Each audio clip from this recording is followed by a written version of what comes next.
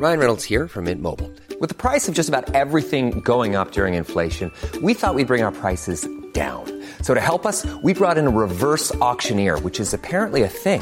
Mint Mobile Unlimited Premium Wireless. How to get 30, 30, bit to get 30, bit to get 20, 20, 20, bit to get 20, 20, bit to get 15, 15, 15, 15, just $15 a month? Sold! Give it a try at mintmobile.com/switch. $45 up front for 3 months plus taxes and fees. Promo rate for new customers for limited time. Unlimited more than 40 gigabytes per month. Slows full terms at mintmobile.com.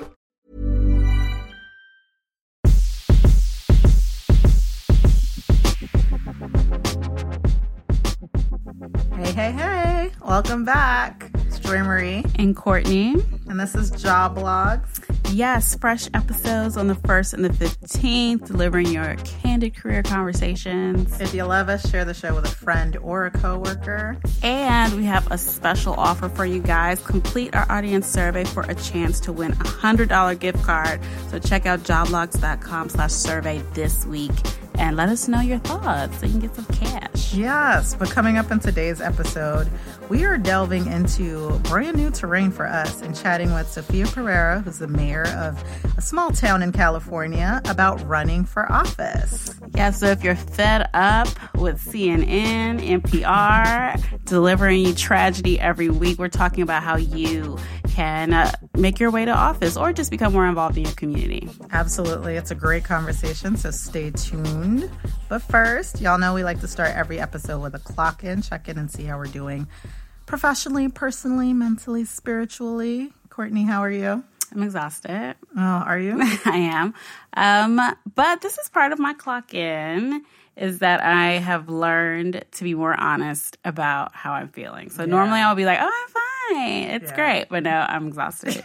And I'm just finding that, like, it takes energy to, like, keep that up. Like, everything is fine. And I find that, like, just by saying it, it, like, allows me to kind of take the care that I need almost. Yeah.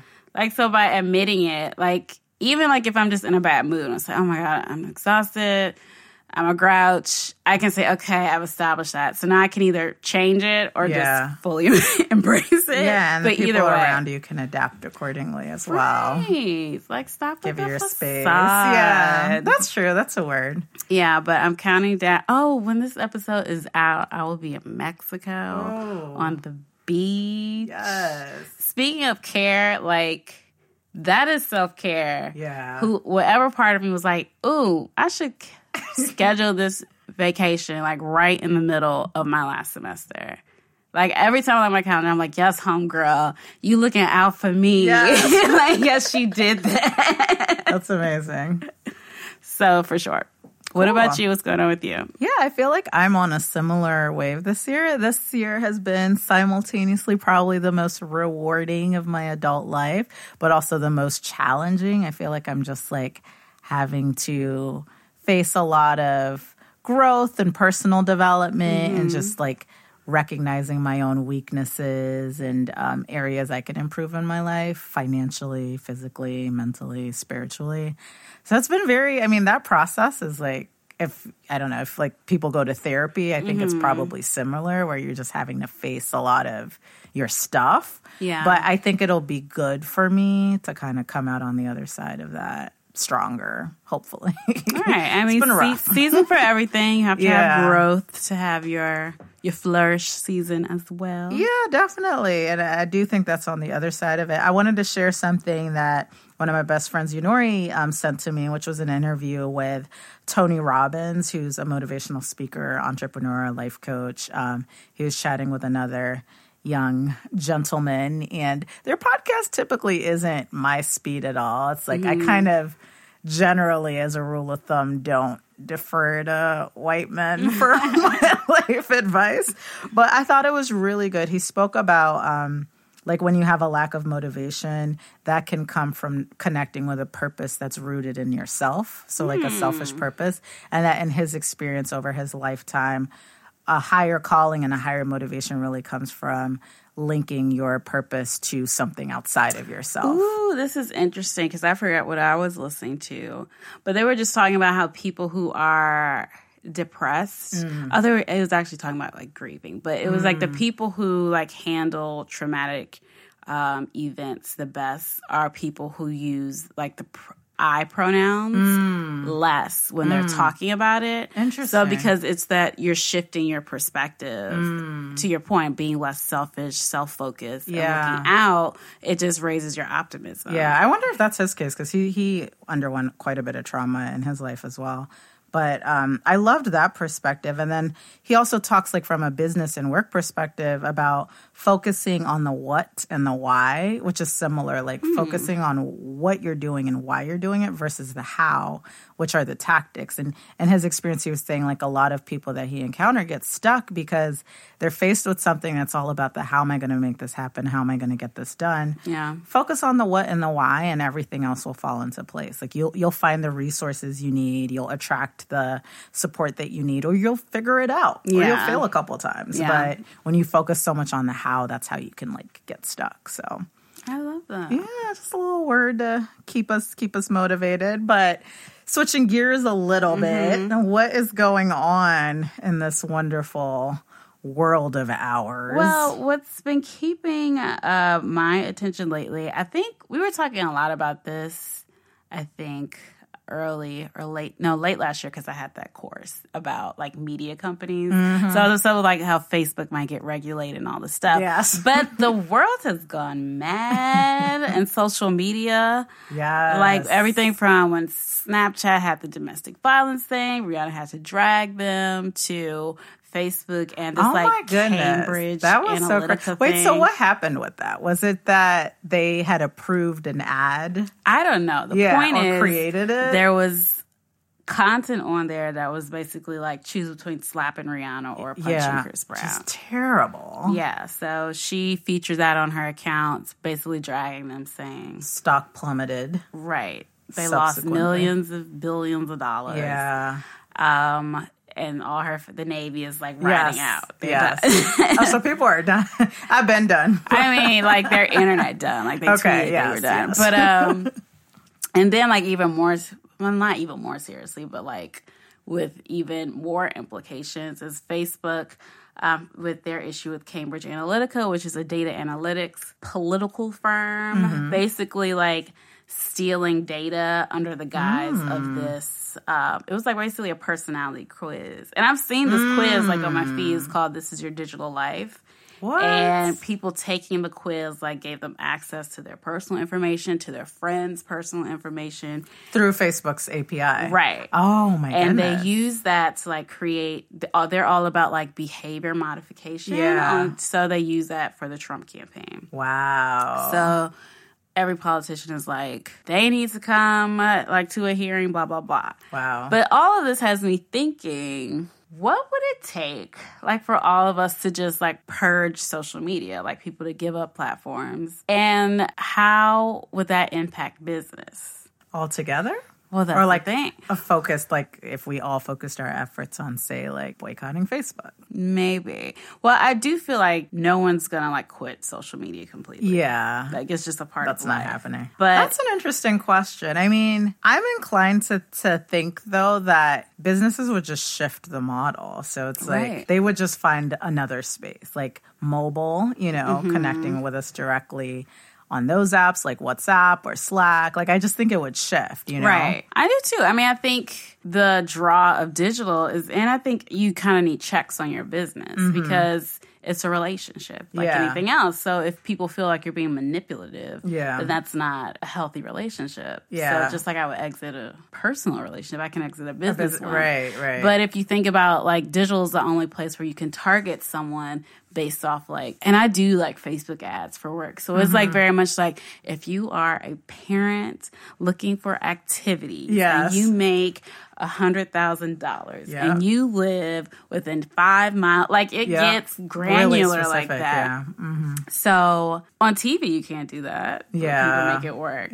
But it's just interesting how people are kind of like seeing where that line is. And negotiating that. I know. I love that you've been like calling them out every like, I'm just waiting for like that massive wave of regulation to sweep over and for social media as we know it to completely change. I think it's like we forget that like it's new. Like it's still a very new thing. So, and that's going to impact your businesses. Maybe a good thing for small businesses, kind of democratizing things on an equal playing field. But Okay. Keep an eye on Zuckerberg.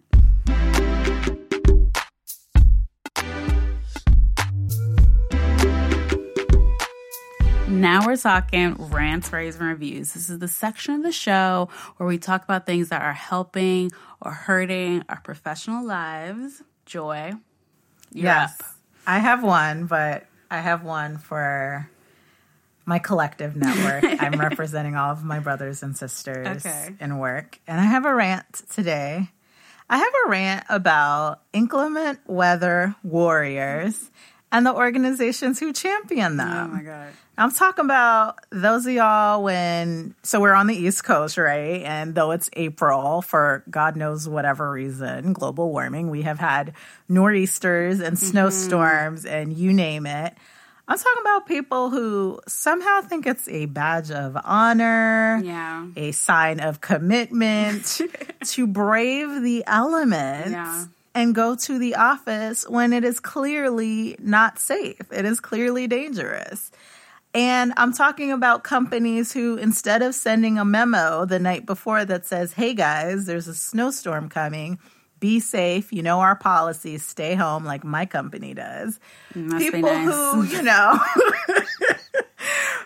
who, check in, make you feel bad, maybe ping you in the morning, see where you're at, and the trains are running. What time do you think you can make it in? It is just infuriating to me. Because I feel like if you have a choice, and like in 2018, we all need to learn that you do not need to be in my face making eye contact with me for me to be productive at work. Like, err on the side of safety for your workforce and your team and safety for yourself. Why are we out? Like, what are we trying to prove? I know. What are we trying to prove? I know. And I forgot that there were companies that still felt that way about, like, you have to come in. And so, like... Girl. I don't know how pointed I can be. But it's like, I don't understand it. I don't understand it. So when I fall and break my leg coming in to make eye contact and Google eyes with you. That's so crazy. And what's going to happen when I sue you for making me come in? That's the crazy part. But they really do have no shame. Like, they do not look out for you. Although, like, if I break my leg on the subway, you're not going to, like, cart me around until it heals. Right. But it's so funny. Even my boyfriend, like, we had our last blizzard. He stayed home from work, and his boss, like, hit him up on Slack, like, why are you not here? But it's like, you look out the window, and it was like a snow globe. Like, is this like, a for real question? A snow globe. Right. And it's like, you can go down this path with them, but ultimately you have to take care of yourself. That's what I'm saying. And I guess that's what's have infuriating to me. And stand on it. Like, we all know, to be real, half the time you could make it in.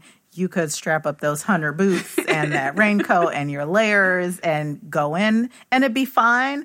But my thing is just like, why perpetuate the risk and that culture of like, what we're doing here is so... Unless you are a firefighter, saving lives, EMT... it's not that What deep. is the motivation for that mindset? Girl, is it just like to like see you, to monitor you that you're working? I'm not familiar. Because we can shoot emails. We could be on GChat. Right. We could be on the phone. I'm here. The cell lines work. I got electricity. Like, girl, we got to do better. Girl, I will go out. This is my rule. I will go out. But if I step out there... and it's not looking right, I will turn right home. Back around. I did my part.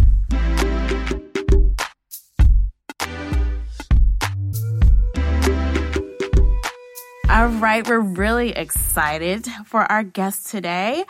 We have Sophia Pereira calling in. She is the mayor of Arcata, California, and community manager for She Should Run, a national organization dedicated to expanding the talent pool of women running for elected office. And Sophia oversees the She Should Run incubator, supporting thousands of women across the country as they consider running for office. Sophia, welcome to Job Vlogs. Welcome. Thank you. Thanks for having me. Yeah, we imagine your schedule is filled with much more important things. What we going on, so we appreciate the time. No, it's my pleasure. Well, we really wanted to talk to you because we noticed, like, on social media, there are a lot of grassroots campaigns popping up to support women who are running for office. And as of December, there were 360 women running for Congress, which is, according to Rutgers University, the most women candidates, House candidates ever. So we thought, what better way to talk to someone who has ran for office and kind of get the lowdown on what it takes. So, under 30, mayor. Well, I'm 30 now, but when I ran for city council, welcome to the club. Right. Yes. But, you know, we talk to a lot of different professionals and generally career women. And I think this is a space, politics is a space we haven't really touched on the show before. And, you know, we were so excited to connect with you because it is a career path. It's a career trajectory that requires a lot of planning and foresight and network building. So for you, Sophia, what really inspired you to even run for office? How did you get started? Yeah, so I first became interested in politics and really policy in college. I went to college in the town that I now live in, and I was never a political person growing up. I think that's a thing that people kind of assume, being a young person in politics, that I must have been interested in politics my entire life. That definitely wasn't the case.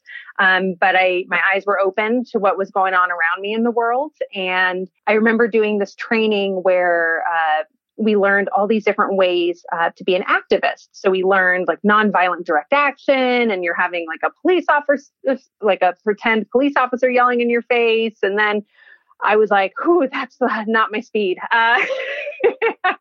And then I remember the day where we did lobbying, and I was really fascinated by this, you know, our member of Congress, and how we were trying to figure out how to best appeal to him and what are the issues he cares about. And I became really interested in how our policy gets made, and how our policy gets made is mostly by the people that are serving an elected office. So I became really interested in policymaking and what my role can be in that. And that was really, I think, where my skills work really well.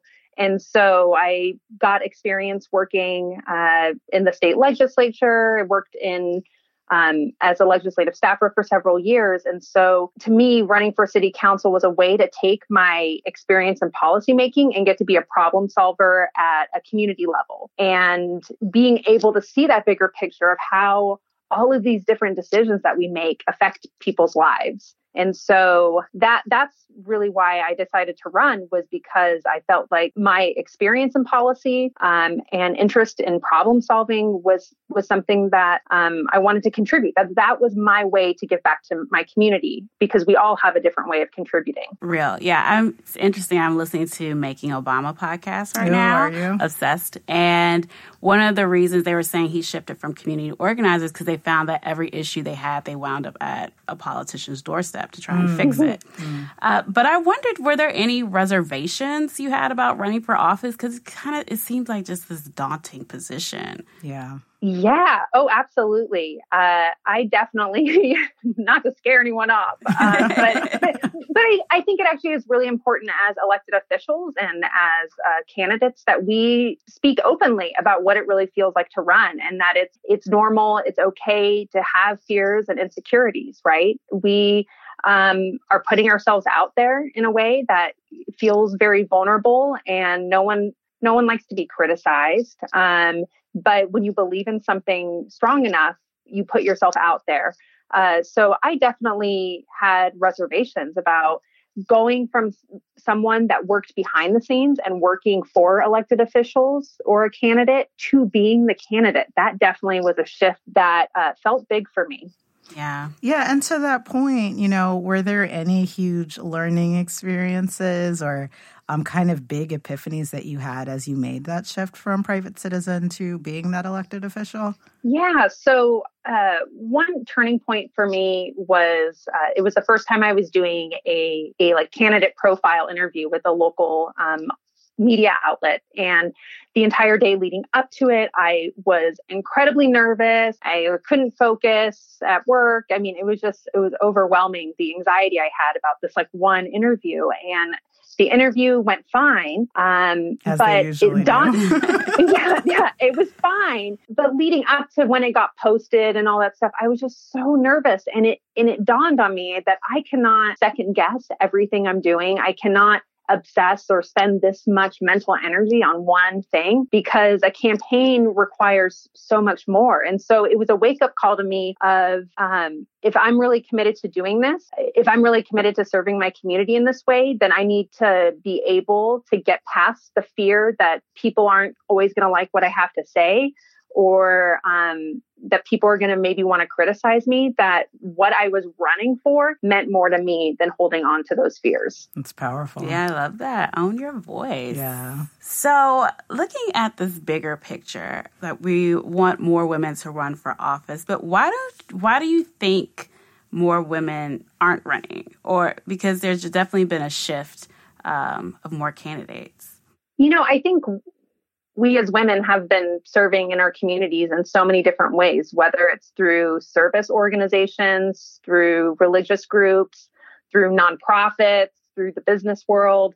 And so I think this wasn't a situation where women weren't contributing. Women were giving their all, are giving their all to their communities. And really politics just seemed like something that other people did. Why do I want to mess with that? And I think we're now in a moment in time where across the political spectrum, women are realizing that their voice needs to be in this field, that the policy decisions that are being made at all levels of government need to have women's voices and perspectives at the table. Yeah. And, I really love sort of this digital era we're living in because I think it's creating a platform and giving a voice to maybe people who hadn't been heard before, for good or for bad. But what are maybe some real barriers you've experienced or just some real watch-outs or challenges that, our audience should be aware of, people should consider before sort of entering the space of politics and running for office? Yeah. So some of the things that we really focus on with the women in our incubator community is really taking the time to get clear on your vision. And why we really feel that's important is because if you don't have a clear vision about why you want to run for office, all of the other pieces become a lot harder in running a campaign. It's a lot harder to recruit volunteers or to raise money if you don't have a clear vision that people can get behind. So I think that can be a real barrier because you can be asked the seemingly simple question of why are you running for office? And if you can't communicate why you want to run for office, why you want to work on these particular issues, what you have to offer, it makes everything a little bit harder. But so we work on that. Building your networks is just really, really important. And I think one of the perceived barriers around networking is that it's this insurmountable task, or it's what you imagine in DC where you're just going to happy hours and passing out business cards, and really we all have networks. Yeah. We have people that we work with, that we've gone to school with. I mean, in the social media age now, it's very easy for you to see your reach, your network. And so I think a perceived barrier is that, I'm not as well connected as I'd like to be. But one of the things that's just really important to work on is map out your network. Yeah. Mm-hmm. And then figure out where are the gaps. Are there certain people you want to get connected with, and who in your network may help you get there? So I think those are some of the ways that you can start to lay the groundwork for a future run. But one other thing I'll just touch on is fundraising is definitely a perceived barrier. Yeah. And it can be a real barrier. Absolutely. But I think sometimes we can psych ourselves out. Yeah. Oh, well, I can't run because I'm going to have to, do fundraising. I'm not good at fundraising. Well, I know so many women that are incredible fundraisers for nonprofits and causes they care about. And I think there is that weird feeling of fundraising for yourself, but it's really about the values that you're representing.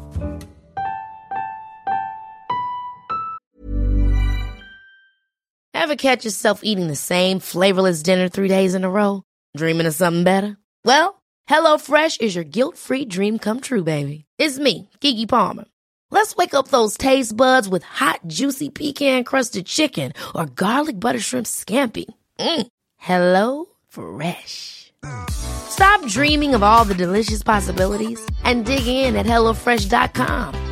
Let's get this dinner party started.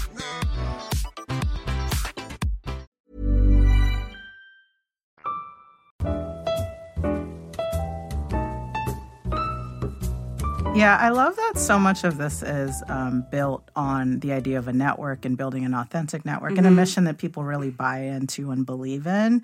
I'm curious, have you seen examples or are there standout characteristics that you see in people who are able to galvanize a network positively and kind of have that contagious effect versus others who, maybe have the reach, but people just don't buy it in the same way? Is there some sort of characteristic that has just been a common denominator? I think that actually goes back to having a clear vision. Mm-hmm. So having a story to be able to tell the story of yourself, right? So not making up something, but who are you as a person? Who are you as a leader? And how are you going to be the best person to implement the policies or to really execute the vision that you have? I think when we look at who are the leaders, the elected leaders that we may resonate with a lot of the times it's those that are able to clearly communicate what they're about and what they're going to do when they're in office. Right. Yeah. It's interesting because I see so many commonalities between this and just leadership in other fields. Yeah. Because I feel like maybe as women, we're encouraged not so much to articulate why we are the person to do something and just kind of do the work of pushing a cause forward. And so I think just, owning your voice, having a clarity of vision, that seems to be the differentiator to being able to kind of a good leader, really, regardless if it's politics or not. Yeah, I know. I'm taking down all these notes from my own career, so thank you. So speaking of which, are there, I'm guessing maybe it's career paths or transferable skills that really make you an impactful politician, like that transfer from that private to public sector? Yeah, I think kind of to your previous point around how a lot of the qualities in elected leadership really translate to all types of leaders and all types of leadership. I think really the same applies here from the private to the public sector, because if you are a good leader, you're more likely to be someone that listens to, and forgive me if I'm using terms that in the private sector aren't as hip, but, but it's a safe space. But, listening to your employees, listening to your clients, your customer base. I mean, having the skills to get a sense of the landscape that you're operating in, who's going to be able to help you to implement the vision that you have. I mean, a lot of those leadership skills that you would have from in the private sector definitely translate to the public sector. All right, so we're inspired. We're going to, for those of us who are really excited to take action and make change in our community at a local level and maybe potentially run for office, what's that, beyond kind of having the vision and inspiring a team and building your network, what are the tangible next steps to take when you realized that this is something that you wanted to do? What was the first thing that you did? Well, I think one of the really good things to figure out is, what do you want to run for? Because there's over 500,000 elected offices in this country. And gosh, well over 90% of them are at the local level. So there are lots of different options out there, whether it's water board, or it's school board. It could be a community services district, which usually does parks and recreation type things. Anything you could possibly imagine, library districts. So there are so many opportunities out there, city councils, et cetera. So I think figuring out in your community, what are the issues that you're really excited about, and what offices are there out there that you could run for? Who's currently running for those seats, or who's currently holding those offices? So starting to get the local political landscape is, I think, a really critical piece, so that you can understand, okay, there's an open seat coming up and it's an office I'm really interested in, or there's an incumbent and I'm going to have to, have a pretty sturdy campaign strategy in order to take this person on, so that way you kind of know what you're preparing for and what you're building a campaign for. Running for city council in a city of about 17,000, I didn't have to raise $500,000 to do that, Yeah. So I think sometimes figuring out what you want to run for is really important. Are there watch outs with that? Because I know on our show a lot when we talk about private sector, and we think about just because I love going to events or meeting celebrities doesn't mean I would make the best event planner. Are there watch outs that you noticed similarly with, with politics and with running for office? Maybe I am very passionate about activism, but does that necessarily translate into me being able to do a good job in that role? Yeah, I think that's a really interesting question. I think, as She Should Run, we're in the space of, explore the possibility of it, right? Because I think so often we've shut ourselves out of the possibility for a long time. It's not for me. I think we, as women, often may stop ourselves before we can even really consider the possibility. So I would come from a place of, explore it. And then I know lots of women that have explored this and have gone, this isn't right for me right now, maybe 5 to 10 years from now. And that's okay. I think it's really figuring out what works for you, what works for your family, what works for your community. We don't necessarily need you to run right now if it doesn't feel right to you right now. Yeah, and that, because we're in this, She Should Run, we're in this for the long haul. We're trying to get 250,000 women running by 2030. So yeah. So we're looking at that big picture. So it's okay if now's not the right time. And actually now is the time for you to start, getting more involved in your community, join a local board or commission and start to understand how your local government works, build your network, build your fundraising skills. So actually, if you're not planning to run right this moment, you actually have a great opportunity to be laying the groundwork and being really thoughtful about what you're preparing for. And out of curiosity, for local positions, do you find, is this a full-time job or something you can manage with, if you're an entrepreneur and do that as well? Because I know you split your time between Mayor and She Should Run, but I also assume you're the type of person who doesn't sleep much. How do you know? So it's really going to depend on the level of office and the community. So for me, it's a part-time job. So I worked full-time when I was running for city council. I worked full-time, and most of the offices out there, you can do this with a full-time job. It's not easy. You got to find ways to use your network to help support you. I had, friends that made meals while I was campaigning, so I didn't eat crap food. Sister circle. Yes, comes through.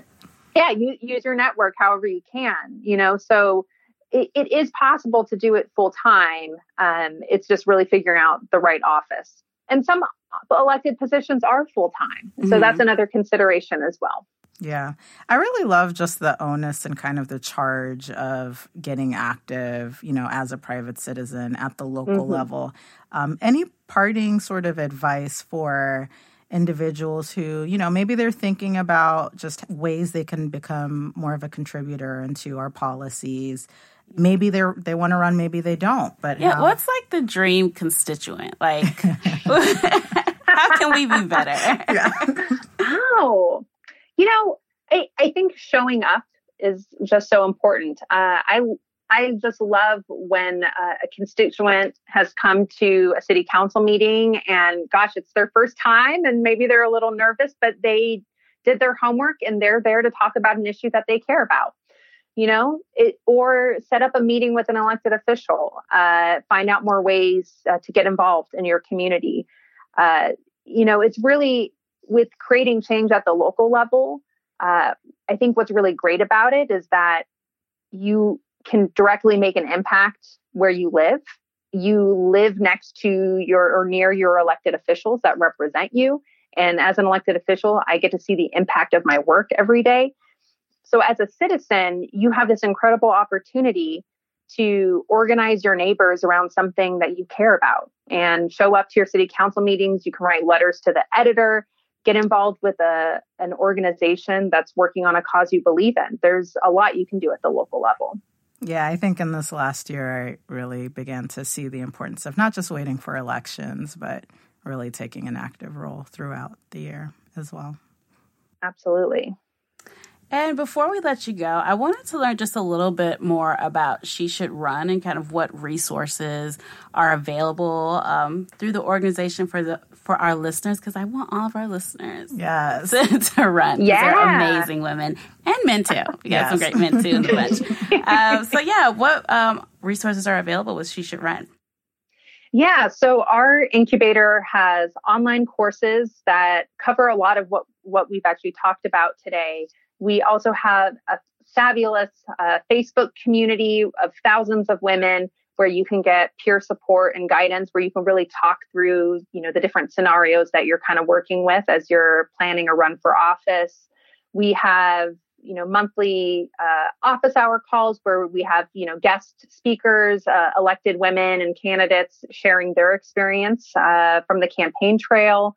And we just launched a great new tool called Pinpoint, which is an interactive tool where you can find resources in your own community that will help you on your path to elected office, because we know there's hundreds, if not thousands, of incredible organizations at the local level across this country. And so we've created a crowdsourcing tool so that you can see what's happening in your own community, how you can get tapped into your local resources. And if you know of local resources, you can share those now with other women. That's amazing. Yeah, so you guys definitely check it out. And what's that website for our listeners? Go to sheshouldrun.org. Perfect.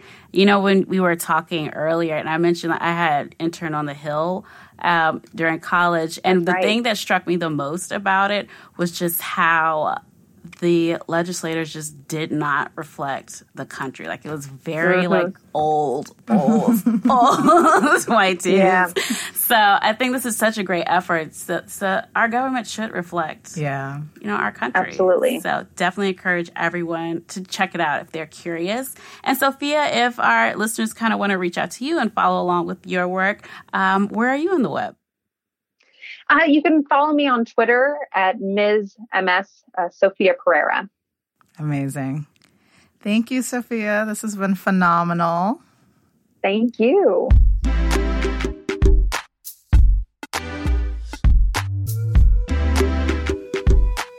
Now it's time for Ask Joblogs. This is the segment of the show where we address your career and life questions. As always, you can hit us up at joblogs.com/askjoblogs or give us a call at 929-324-1090. All right, so we have a question for today. It says, should I tell my employer about my side hustles? I have a great 9-to-5 with a great company that has awesome benefits, including plenty of PTO. But to make some additional income, I have a couple of side hustles in the same industry. I usually do my side gigs after work, but recently one of them needed 3 full days of my time, so I took time off the 9-to-5 to get the job done. I could see this happening again in the future, and I could also see my current employer finding out about my work through the grapevine. So the question is, should I let my main employer know in advance that I am working outside of my role with them? Or should I just let sleeping dogs lie in the event that my side gig is not a big deal with them? This is tricky. This is tricky. We're both side hustlers. Yeah, so I err on the side of caution. although I do get jealous of you a little bit because you tell more of your coworkers about it. And part of me kind of wants to share, but also I kind of like the cleanness of like separation. Yeah. So I keep it at like some of my coworkers know I have a podcast, but I don't like talk about it regularly. Yeah. Because it's like, I don't want the headache. I don't want to, like, deal with HR and the publicist and, like, what would happen if I talked about it here. Yeah. So I like separation. I also don't trust these people. Just historically with employers, I just feel like this is, like, the same thing as, like, telling someone... Like, I always tell people, don't tell people, like, you're looking for a job. Like, some of my friends be like, oh, should I tell them that? No, because they will act shady. They will. And different. Well, the thing here is this person is doing side gigs in their industry. Like, our side hustle isn't really related to the work that we do. And also, I've been at my company 4.5 years, so I've had different phases. Like, when I first started, it was very low-key, except maybe with key teams, or if they knew I did a podcast, it was, like, very broad strokes. And I also worked in, you know, a division that is small business. So, like, they loved that employees were also entrepreneurs. Right. So it has to make sense. I can see it, like, adding to, like, your well-roundedness as an employee. But I do feel like you're in tricky territory when you're talking about, oh, I'm taking 3 days off. Yeah. Like, I wouldn't tell them that. Yes. That, to me, was, like... Because this is what you have to realize. The thing that's going to be in the back of anybody's head when you tell them that you're doing anything or have a life outside of work is selfishly how that's going to impact the work that you do there, if it's going to take time away, if it's going to take your mental focus away from the job at hand. And even though I tell people, in the back of my head, I'm very well aware that that is forever part of my brand. Like, people, some people you meet will just be like, she's not as committed to the day job as maybe someone else is who doesn't have stuff outside going on. So and I think, like, as opposed to, like, keeping it vague as to why you're taking time off, it's just, like, less questions. So they'll be like, okay, fine, you're taking off. But then all of a sudden, if you're saying, oh, I'm taking off to work on this project, then they're like, okay, how many days is she taking off? Right. Let me count up the hours. How is this affecting? So, girl, they're going to be telling, oh, she was gone a whole week, I think, or she hadn't turned in this or that. So I would say, the good thing about sharing things that you do outside is that it gives you connection points with others. So I would maybe broadly say, yeah, you know, I've had experience doing a little bit of freelance marketing work too, here or there, casually. Like, I wouldn't like set up a meeting and talk about it. Yeah, I would keep it like big picture. Yeah. I mean, listen, I keep details about my PTO very minimal. Listen, because you're not going to like count my hours about what I'm doing. Because, listen, I might need a sick day, forget that I wasn't sick. I don't need to keep up with the lies. True. It's definitely a style preference and a level of comfort, but just know that with both approaches, like, you're going to get people treating you kind of a little differently based on that. So, good luck. Let us know what you end up doing.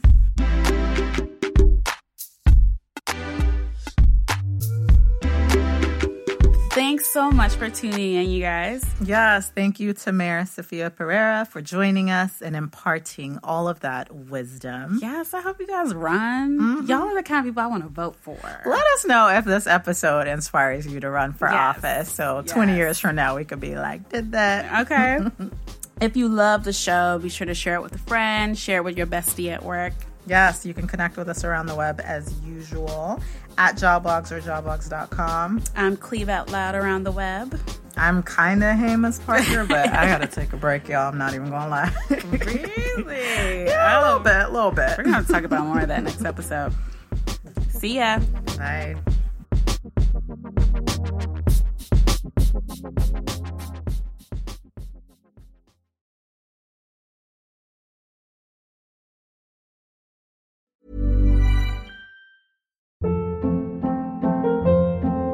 Hold up. What was that? Boring. No flavor. That was as bad as those leftovers you ate all week. Keke Palmer here. And it's time to say hello to something fresh and guilt-free. HelloFresh. Jazz up dinner with pecan-crusted chicken or garlic butter shrimp scampi. Now that's music to my mouth. HelloFresh. Let's get this dinner party started. Discover all the delicious possibilities at HelloFresh.com.